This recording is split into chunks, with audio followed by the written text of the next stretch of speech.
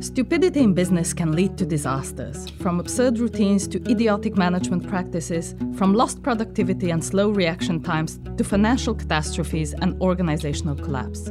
Yet, mindlessness and idiocy can, at least for a while, help people do things a bit more easily, can help people get along more easily, and really can help people just get on with it. This is the stupidity paradox. So, how is stupidity impacting the way we do business? And should we do anything about it? From the University of Sydney Business School, this is Sydney Business Insights, the podcast that explores the future of business.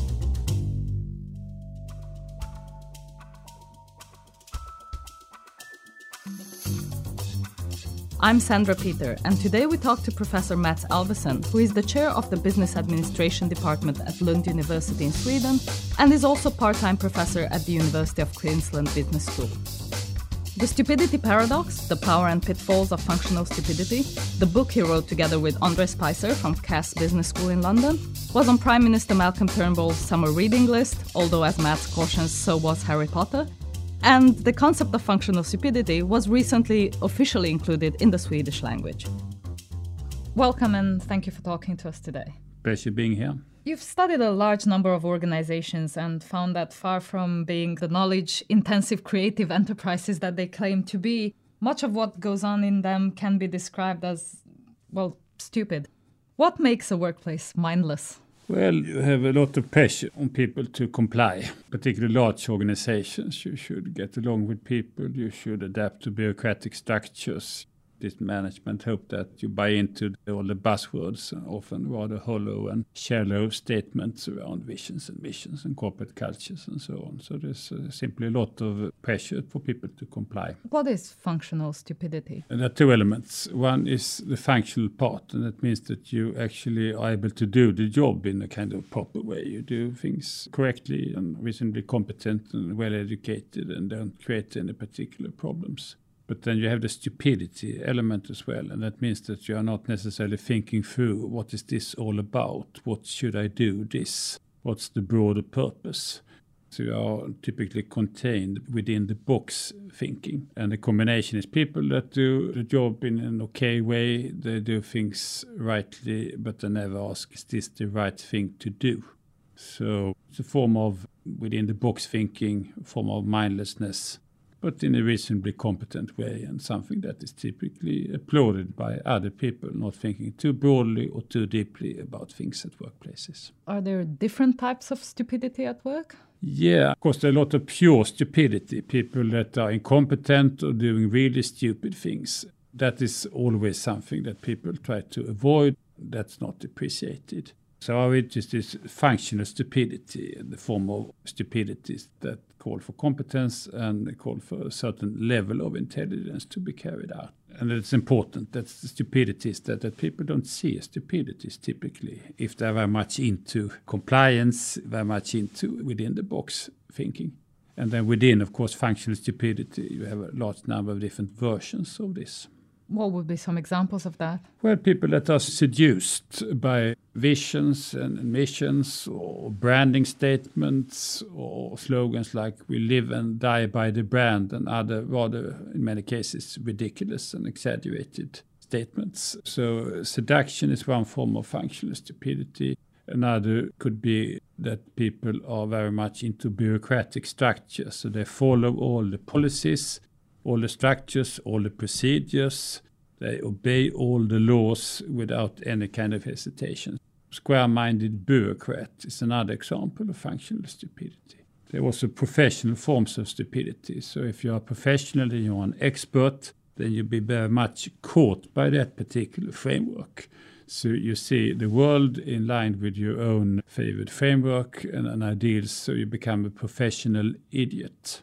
Treat all problems as they fit into your own professional framework and are not so inclined to think more broadly or deeply about issues. So what's the paradoxical nature of stupidity? Many forms of stupidity that we are interested in, they are rewarded and celebrated by people. So they're not seen as stupid. There are seen stupid that take a more broader look, that engage in critical reflection, that you can point that this is really not particularly sensible things to do. But for people that are steeped into a particular format and are used to all this is reasonably rational, sensible, the things that you do as everybody else, you follow instructions. So it's not seen as stupid, but it really is if you look carefully at this. And of course, these forms of functional stupidity are typically rewarded and appreciated by people around you. So it's a form of stupidity that it actually is being celebrated and it's very popular. And that forms like the paradox.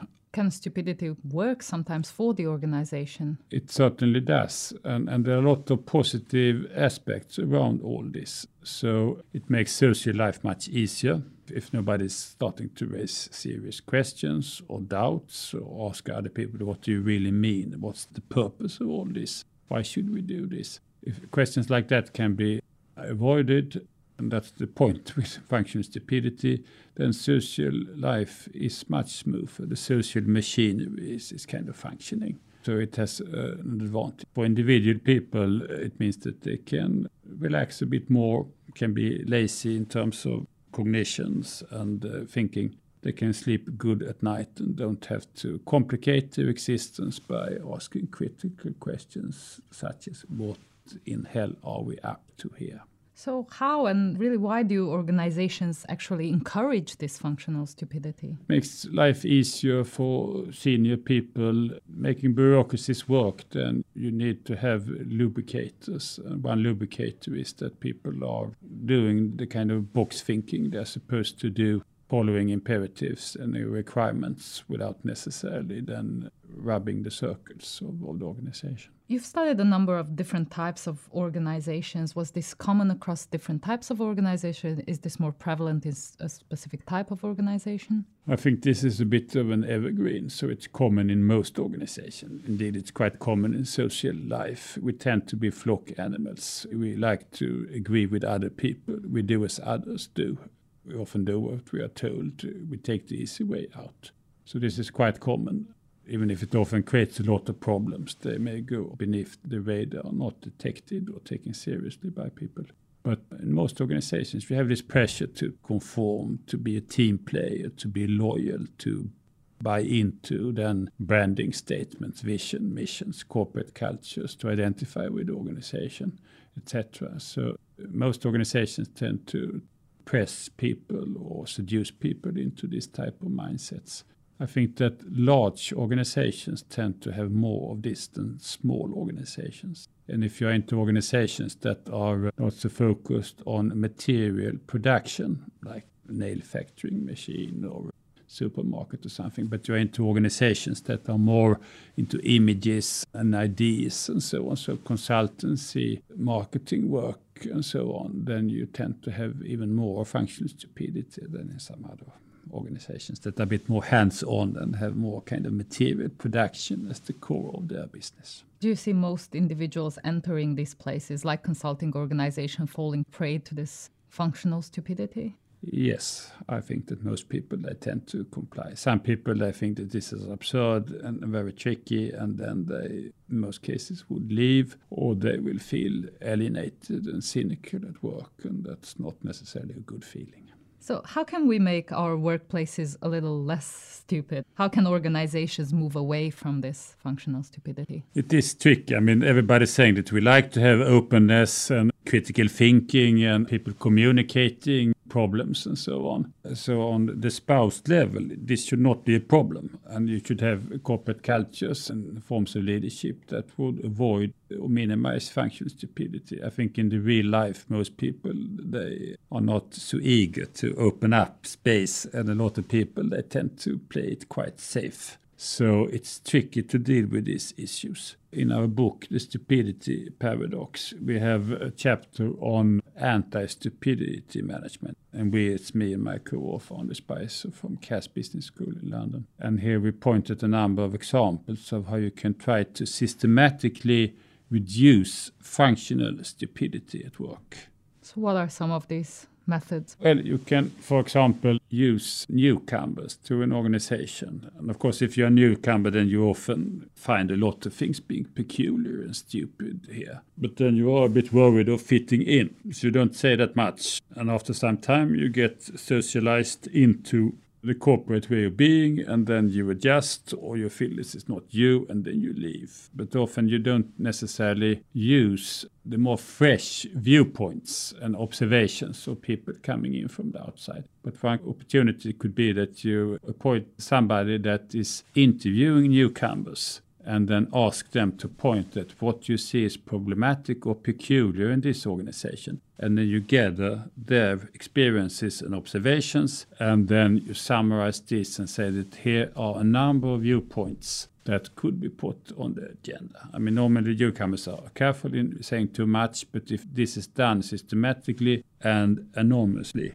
then of course it's easier for people to say this is really bizarre, this is really absurd. How come that these people have all these lofty and hollow vision statements that nobody really believe in? That's really absurd, and this is perhaps something that we could then take seriously and bring to the corporate agenda, and then people could perhaps discuss this a bit more obviously. And if there are newcomers saying that this is quite absurd, then it's clear feedback for people in the organizations that they need to think through this a bit more perhaps and try to change this. So besides newcomers, is there a role for leaders in this? Is there a role for appointing people within the organization or outsiders who can help with this? Yeah, I mean, the idea of the good consultant is to illuminate organizations from an external point of view and indicate issues that should be addressed more critically. The problem with most consultants that they are so depending on the client wanting to pay them money. So they often have an interest in making the client happy and getting further assignments.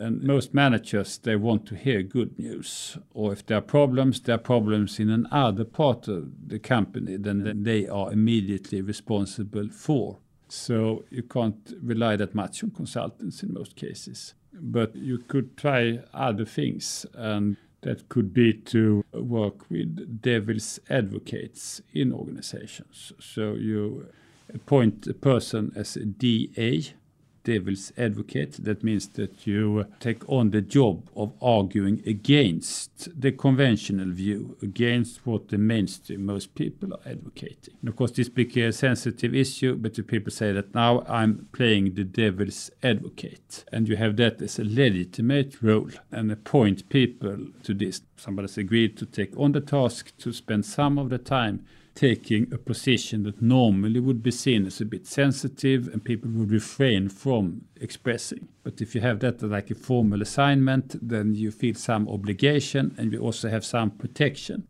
because you can protect behind the formal role. And people understand this. And you can also say things. I don't necessarily think that our statement here in terms of corporate values, it's crap, but if you would take a position here that is a bit more critical, you can say that these statements are extremely vague, they are extremely positive, they look exactly like all other organizations, they don't mean a shit. I mean, normally people would hesitate in doing that, but if you say that I'm doing this as devil's advocate, then you are allowed to say this. You can have a position like this, and it could rotate also in the company, and then it makes it a bit easier then to say things that normally are unsaid in many organizations. So legitimizing this within the organization. Precisely, yeah. But because normally you need some protection, you need to have some role or some base for saying things or pointing at issues that most people that are more politically sensitive and like to make friends with everybody and so on, they would be very hesitate in raising. Because the risk is always that you become a bit unpopular, and that's a career-limiting move to say things that stands out negatively. But if there's some protection around the role, then it's easier to do this. And I think that idea of working with devil's advocates as a formal role, perhaps on a rotating basis, that could be good for many organizations. In your research, have you come across particular organizations that either manage to stay away from functional stupidity or that manage it in a better way? Any positive examples? Yeah, I mean, you have examples, of course, of companies that were using functional stupidity in a reasonably productive way. I studied one IT consulting firm with about 500 employees, and they had norms such: be very kind of positive. Don't express critique unless you have a constructive proposal. And this can be seen as fueling then functional stupidity, because being positive and refraining from pointing at problems, it makes the workplace a bit more happy. People moaning and groaning and pointing at issues, they are being kind of a bit marginalized. So it's like a happy atmosphere, and people felt satisfied and they had a nice attitude to show to clients and so on. So one form of cultivating a mild form here of functional stupidity, it actually aided the company.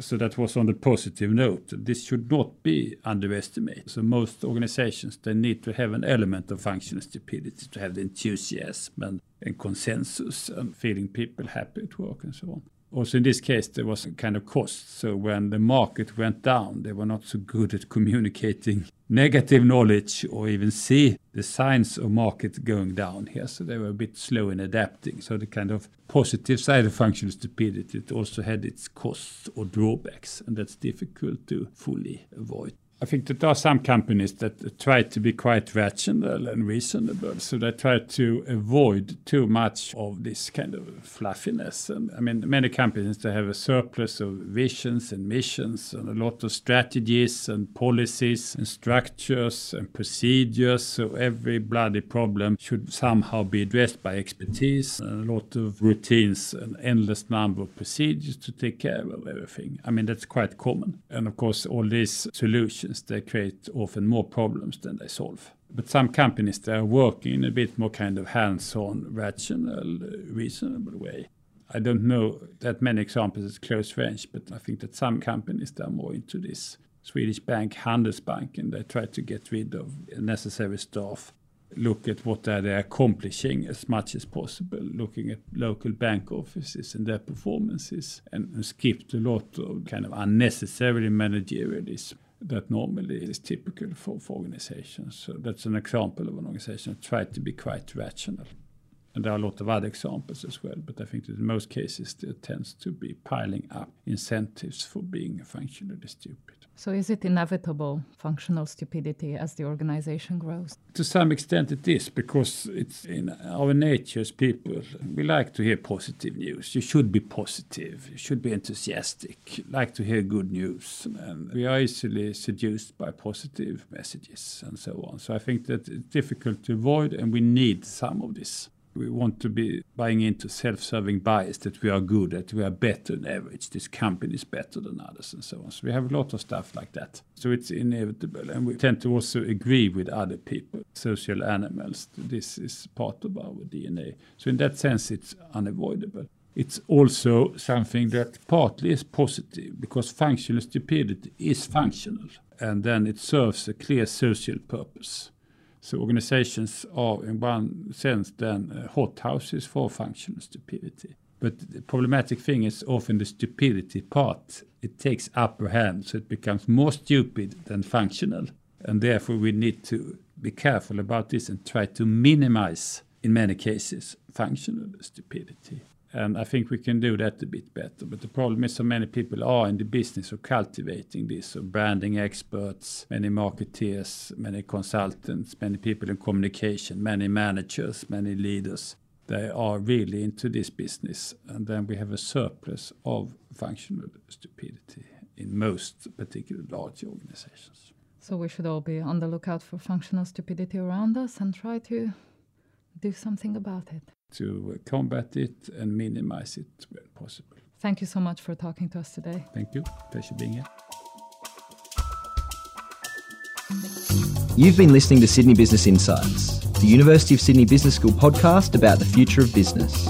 You can subscribe to our podcast on iTunes, SoundCloud, or wherever you get your podcasts. And you can visit us at sbi.sydney.edu.au and hear our entire podcast archive, read articles, and watch video content that explore the future of business.